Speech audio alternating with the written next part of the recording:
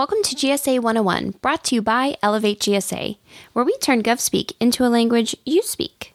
My name is Hannah Struss, and I have Colin Hartzell here with me today, and we are going to be discussing the addition of the 8A Mass Pool for GSA contractors who qualify.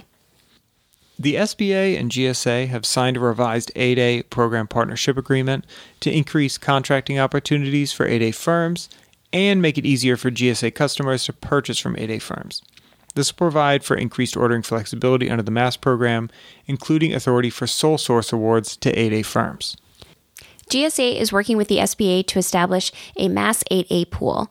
This pool will include new MASS 8A contractors who are current active 8A program participants, existing MASS 8A contractors who are current active 8A program participants, as well as those who have been accepted into the pool by SBA. Once accepted into the pool, these contractors will be eligible for both competitive and sole source 8A set-aside awards made against their MASS contracts.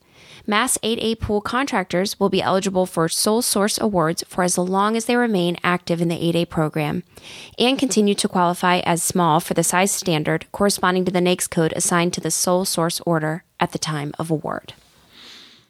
8A pool contractors will continue to remain eligible for competitive set-asides for up to 5 years from the date of award or until re-representation in accordance with FAR 19301-2B, whichever's first, even after the contractor has exited the 8A program. GSA has identified existing MASS 8A contractors who are currently active 8A program participants and has conveyed those contracts to SBA for acceptance into the 8A pool already.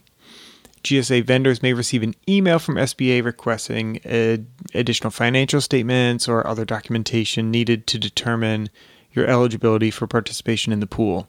If you receive a request from SBA, please provide the requested information so that all eligible MASS 8A contractors will be included in the 8A pool.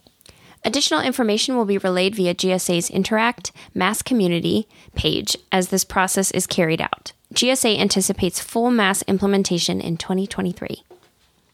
And as always, if you have any questions or if you'd like direct support from Hannah or myself with a specific project, please feel free to reach out to us at podcast@elevategsa.com.